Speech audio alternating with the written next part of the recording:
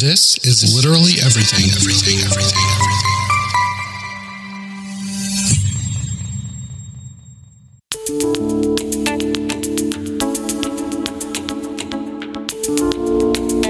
If you're like me, you have a pile of books older than your grandma's mom and taller than the Empire State Building just begging to be read. To top it off, you probably add several books to said pile every week, yet somehow find yourself in a reading slump with nothing to read. I see you. In an attempt to tackle my never-ending pile of books, I decided to start a podcast with hopes of making some sort of dent in said pile, and maybe help inspire your next read. I'm Odell. Welcome to Just Read It Already.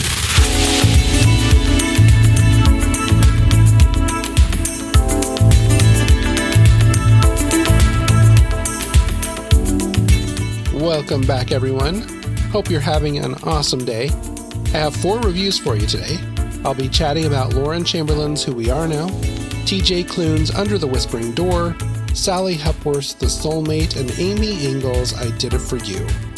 But before I jump in, let's take a look at some of this week's new releases. We have quite a few this week. First on my list is The Paris Agent by Kelly Rimmer. A family's innocent search for answers brings a long-forgotten 25-year-old mystery to light in this riveting new novel from the best-selling author of The Things We Cannot Say. Next is All the Demons Are Here by Jake Tapper.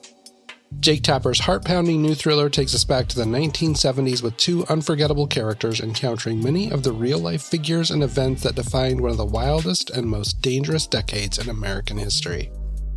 Then we have An Evil Heart by Linda Castillo. Chief of Police Kate Burkholder investigates the brutal death of a young Amish man.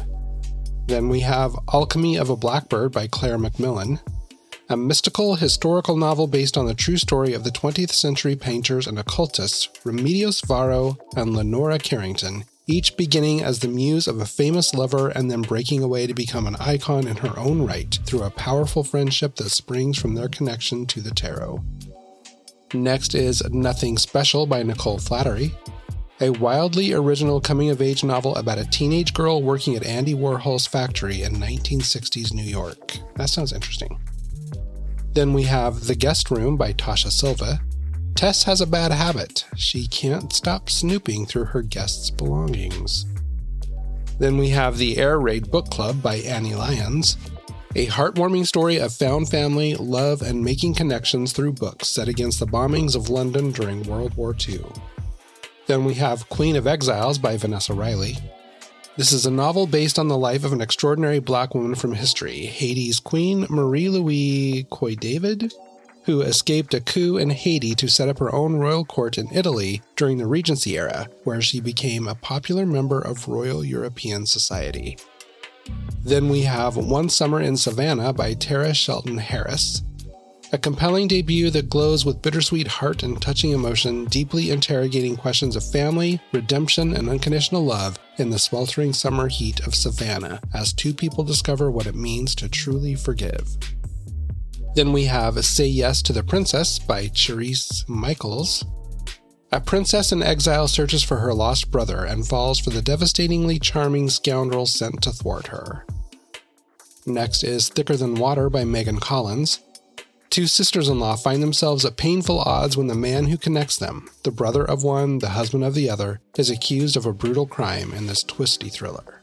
Then we have The Absolutes by Molly Dektar, a moving, suspenseful, beautifully atmospheric novel about a young woman's affair with an Italian aristocrat that leaves her spiraling in the face of love, danger, and obsession. Next is The Clearing by Simone Toyne. Lead forensic expert Lofton Reese is back, this time investigating a series of missing women in a small town near the Forest of Dean, where she uncovers a dark and sinister plot, decades in the making. And we have With a Kiss We Die by L.R. Dorn. 2 college lovers suspected of a brutal double homicide enlist a podcasting crime journalist to proclaim their innocence in the psychologically riveting and compulsively readable novel of love, lies, and murder. Then we have Windfall by Wendy Corsi Staub, S-T-A-U-B. I know she's a big author. I should know her name. Sorry. Three friends' lives terrifyingly unravel when they win a $1 billion lottery jackpot, and one goes missing. That sounds interesting. Next is Curse of Saints by Kate Dramas. A spy master to the queen, Aya's blood oath ensures she protects those she fights alongside, including Will, the queen's enforcer and Aya's bitter rival. When rumors of dark magic rise in a nearby kingdom, both are sent to investigate. But when Aya's power acts beyond her god's given affinity, she risks being turned into a weapon in a war she doesn't know how to win.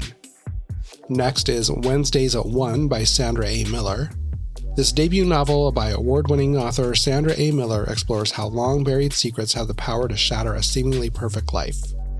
That's confusing to me. Debut novel, but she's award-winning. Maybe she had short stories or something. Or she won an award in kindergarten. Who knows? Anyway, next is Dead of Winter by Darcy Coates. This is a remote cabin in the snowy wilderness thriller that will teach you to trust no one. There are 8 strangers, 1 killer, nowhere left to run. Definitely interested in that one. Then we have Forget Me Not by Julie Soto.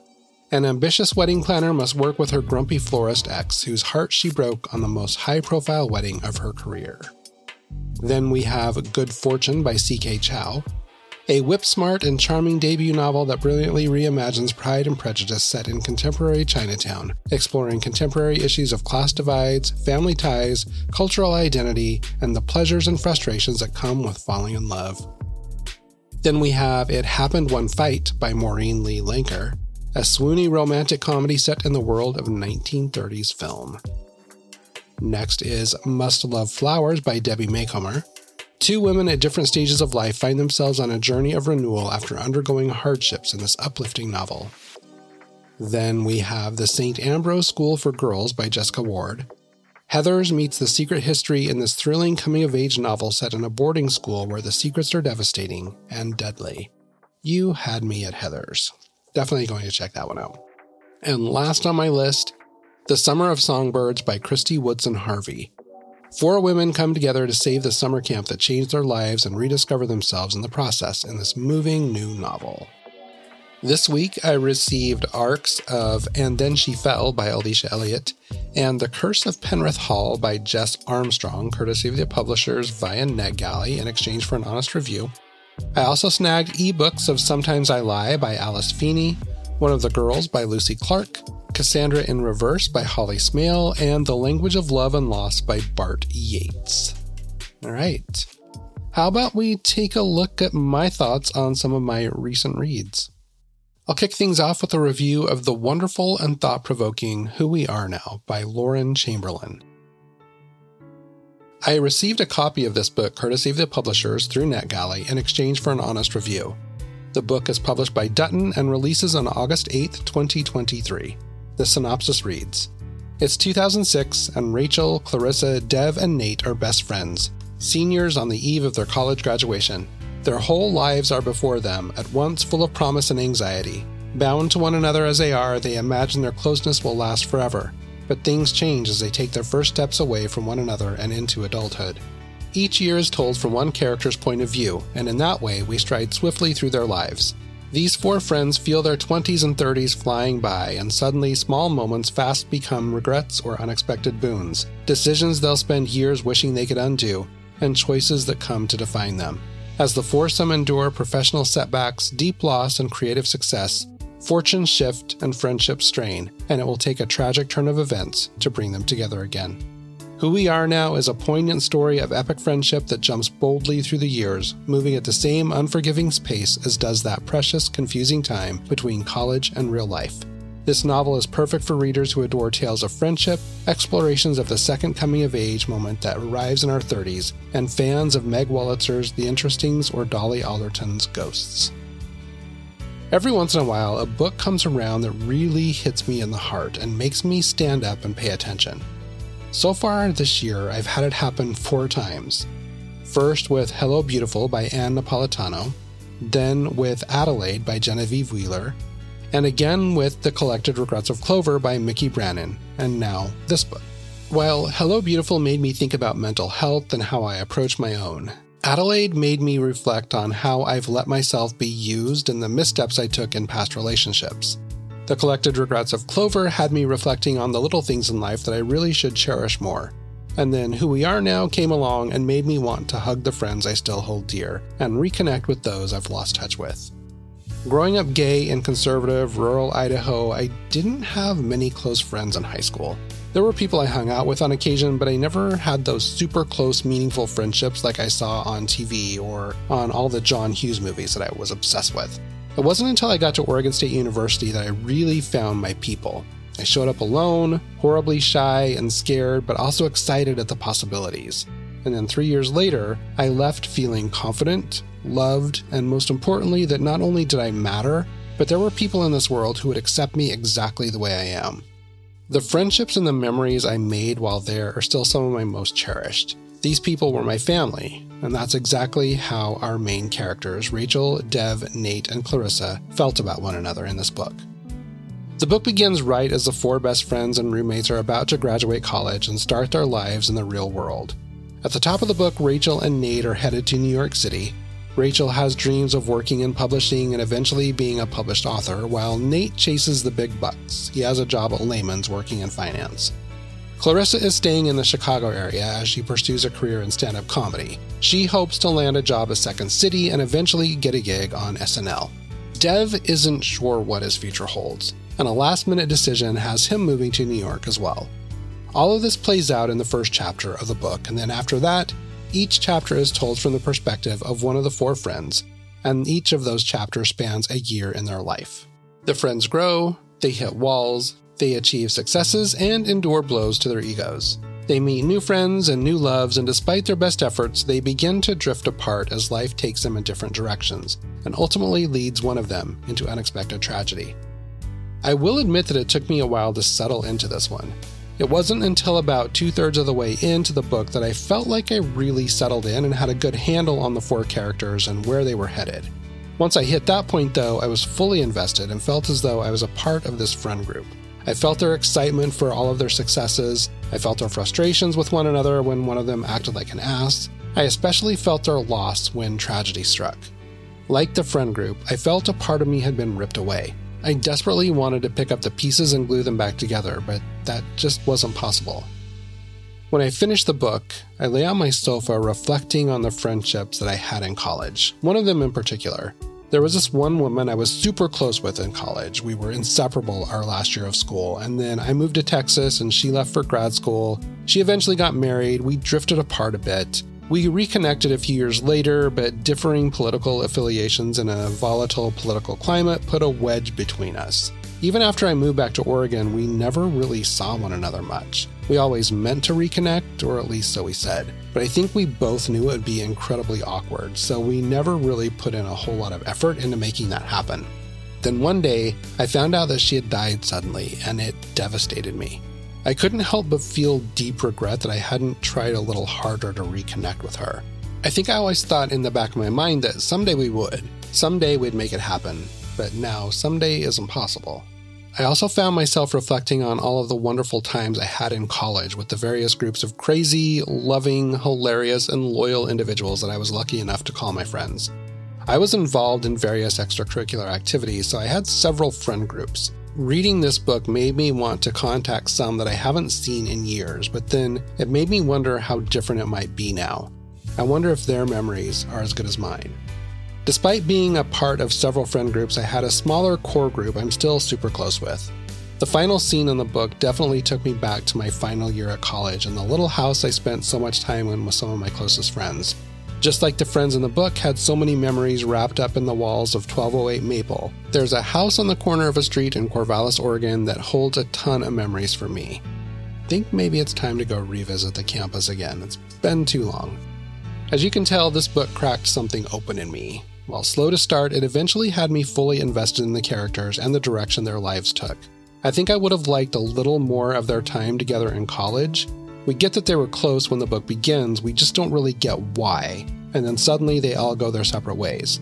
I think for me, had I gotten a bit more of their final few weeks of school and really had a more solid understanding of what made the group tick, I would have been more emotionally invested in their friendship from the start. That said, I ended up really loving the book, and it's one I want a physical copy of to add to my shelves. I personally rated it 4.5 stars only because the first 2/3 of the book was a little slow for me, but I rounded it up and gave it 5 out of 5 on Goodreads. Next, I'll share my thoughts on TJ Klune's Under the Whispering Door. This book was first published by Tor on September 21st, 2021, and was a nominee for Best Fantasy in the Goodreads Choice Awards that same year. The synopsis reads, when a reaper comes to collect Wallace from his own funeral, Wallace begins to suspect he might be dead. And when Hugo, the owner of a peculiar tea shop, promises to help him cross over, Wallace decides he's definitely dead. But even in death, he's not ready to abandon the life he barely lived. So when Wallace is given 1 week to cross over, he sets about living a lifetime in 7 days. Hilarious, haunting, and kind, Under the Whispering Door is an uplifting story about a life spent at the office and a death spent building a home. I will admit I was late to the TJ Klune party, but hey, better late than never, right? Granted, this is only the second book I've read by him, but I love what I've read thus far. His books target adults but also have a sort of whimsy that takes me back to my days of reading Roald Dahl when I was a kid. While The House in the Cerulean Sea dealt with outcasts, this book deals with death and grief, and like the previous book I mentioned, both deal with the idea of chosen family. In this story, Wallace, our main character, was once a high-powered attorney, a bit of a workaholic and quite the asshole. After suffering a heart attack, Wallace finds himself sitting in a church pew dressed in sweats and a t-shirt, an awful thing for a man who was always dressed to the nines. I mean, this is basically his ghost outfit forever. He soon realizes that he is at his own funeral, and the only ones in attendance are his law firm partners, his ex-wife, and a young Asian woman he doesn't recognize. The young woman turns out to be a reaper, and after the funeral whisks him away to a peculiar house in a small town that also serves as a tea shop. It's there that Wallace meets Hugo, the proprietor of the tea shop, who also works as a ferryman, someone who helps the souls of the dead cross over. Hugo's job is to help the soul understand what's happened. Once they've made peace with the fact that they're dead, he will usher them through a door in the ceiling on the top floor of the home that will carry them through to their next life. Problem is, Wallace isn't quite ready to go through the door, so he hangs out for a while. He meets Hugo's grandfather, Louis, and Hugo's childhood dog, Apollo, who are also ghosts who have not yet crossed over. As days go by, Wallace reconciles with his future and atones for his assholish ways when he was alive. He also finds a loving family and develops a beautiful relationship with Hugo, all things he didn't have in life and things he must leave behind when it's time to cross over. As one would expect from a Klune book, the characters are fully realized and complex. Wallace shows the most growth across the novel, but all the supporting characters are well-rounded as well. We get to know what led Hugo to become a ferryman. We also find out what led May to become a reaper. We learn about Nelson's past and why he's hung around with his grandson rather than passing through the door. We also have a few minor players like an alleged medium who holds seances at the tea shop hoping to impress her YouTube followers, the ghost of a young man who refused to cross the door and is wandering around in his lonely ways outside the shop and in the nearby town. And we even meet the manager. This is someone who's almost like God, though their true identity isn't 100% divulged, which I kind of liked. What I especially liked about the book is that we all have those moments where we wonder what exactly happens when we die. And depending on your religion, or lack thereof, your thoughts may vary. I really enjoyed the way the author portrayed the afterlife in this book. It's not tied to a specific religion or belief, but I feel like everyone could probably find a little bit of what they believe in this book. The story really grabbed me. It tugged at my heartstrings quite a bit. I finished it a day or two after traveling to Idaho to visit my parents for a few days. It was a lovely visit, and it reminded me I need to spend more time with them because they're both in their 70s now and won't be here forever. That was still on my mind when I finished this book, so when I read the last few chapters, I was a weepy mess. The thing is, while the book deals with topics of grief and loss and living life to the fullest, it ends in a bittersweet way. You're sad for the loss, but so happy for the time you got and the beauty and wonder of what lies beyond. This book was beautifully written and highly imaginative. It sucked me in and left me feeling every emotion. Like life, I didn't want it to end. I rated it 5 stars. Alright, it's time for a quick break.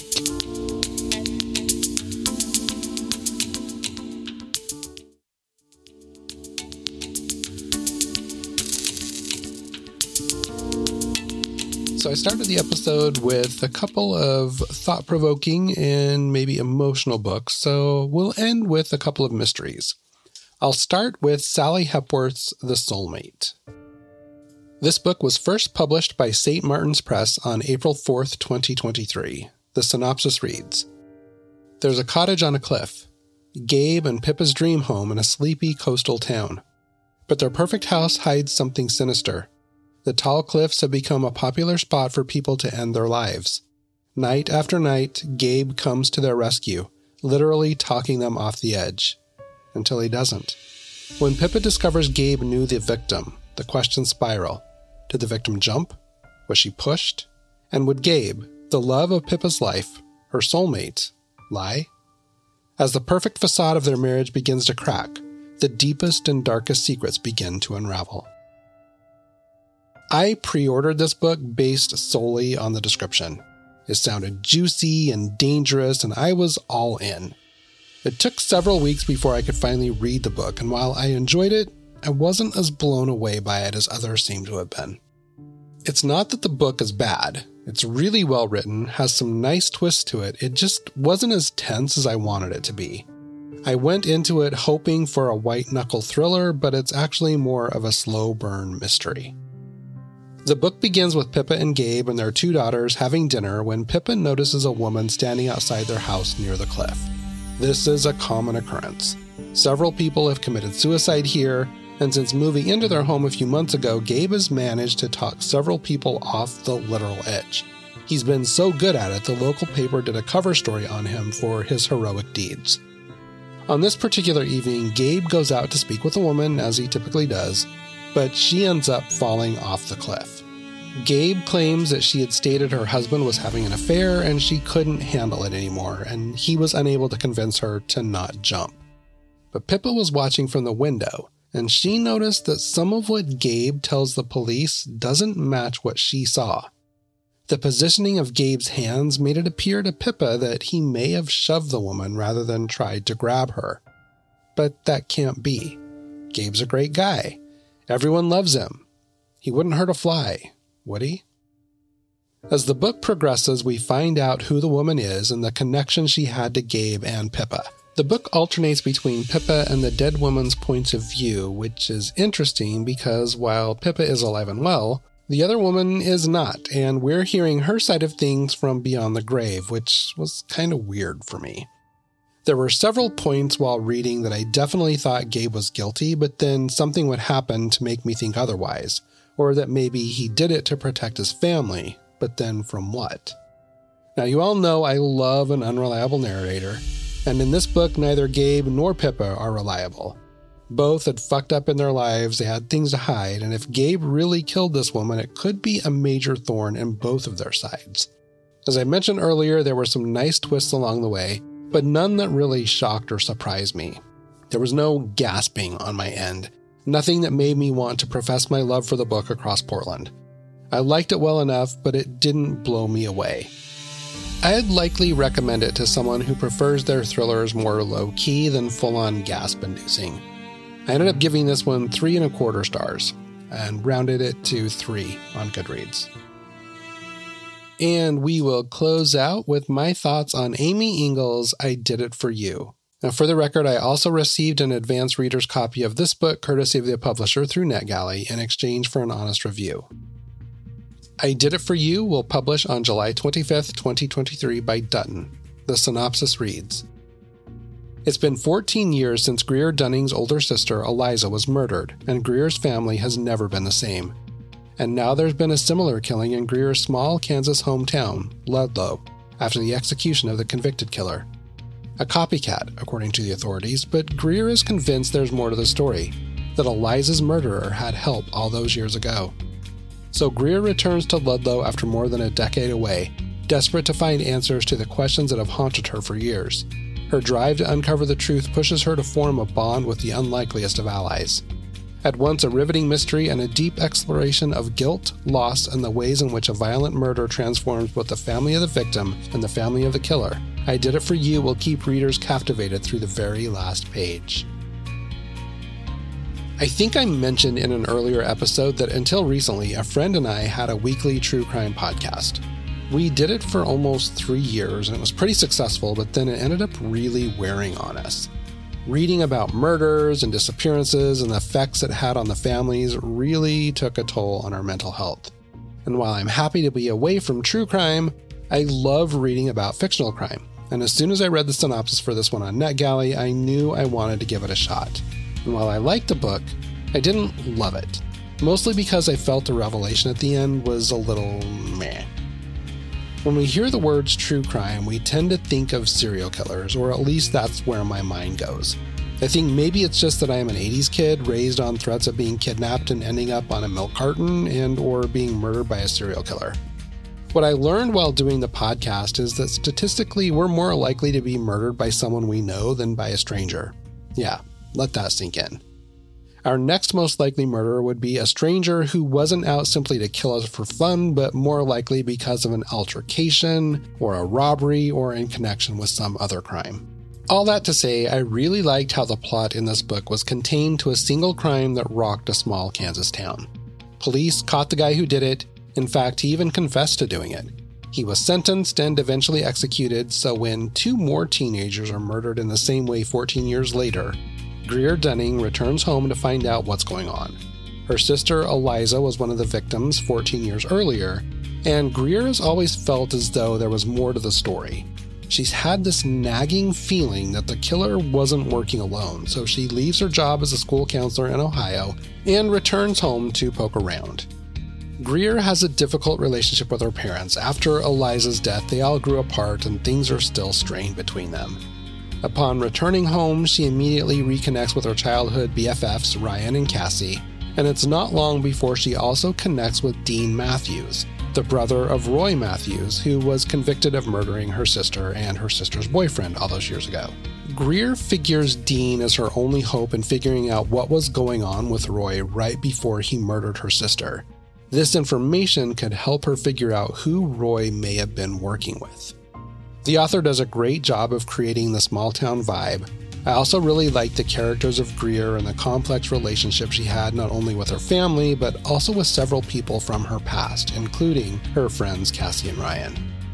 The book is a good read. It unravels much like a classic true crime case, but it lost me toward the end when we find out how the murders were connected and why they occurred.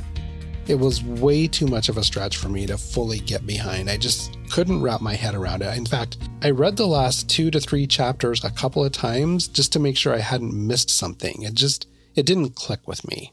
I ended up giving this one 3 stars on Goodreads. Before I sign off, I want to invite you to come follow the show on Instagram. The handle is @JustReadItAlreadyPod. I record these episodes about a month before they drop just to give myself some wiggle room, but my Instagram is always more current. Come check out what I'm reading, what I've just finished, new book mail, and even a giveaway here and there. I'd also like to ask that you take a minute to rate and follow the podcast on whatever app you're listening on, and if you're a movie lover, check out a couple of other podcasts in the family. I also co-host a totally 80s, 90s podcast titled Back Where We Belong with my friend Aaron. We chat about major events and books and movies and music from the 80s and 90s. And then Erin and her friend Conrad host Here's Drinkin' With You Kid, where they watch and discuss AFI's top 100 movies. They also have a special cocktail that they drink that goes along with the movie that they watch. It's a lot of fun. Please join me next week when I share my thoughts on Stephen Rowley's The Celebrants, Will Dean's The Last One, Nicholas de Damasio's The Gay Best Friend, and the book everyone is talking about, it seems, Fourth Wing by Rebecca Yarros. Have a great week.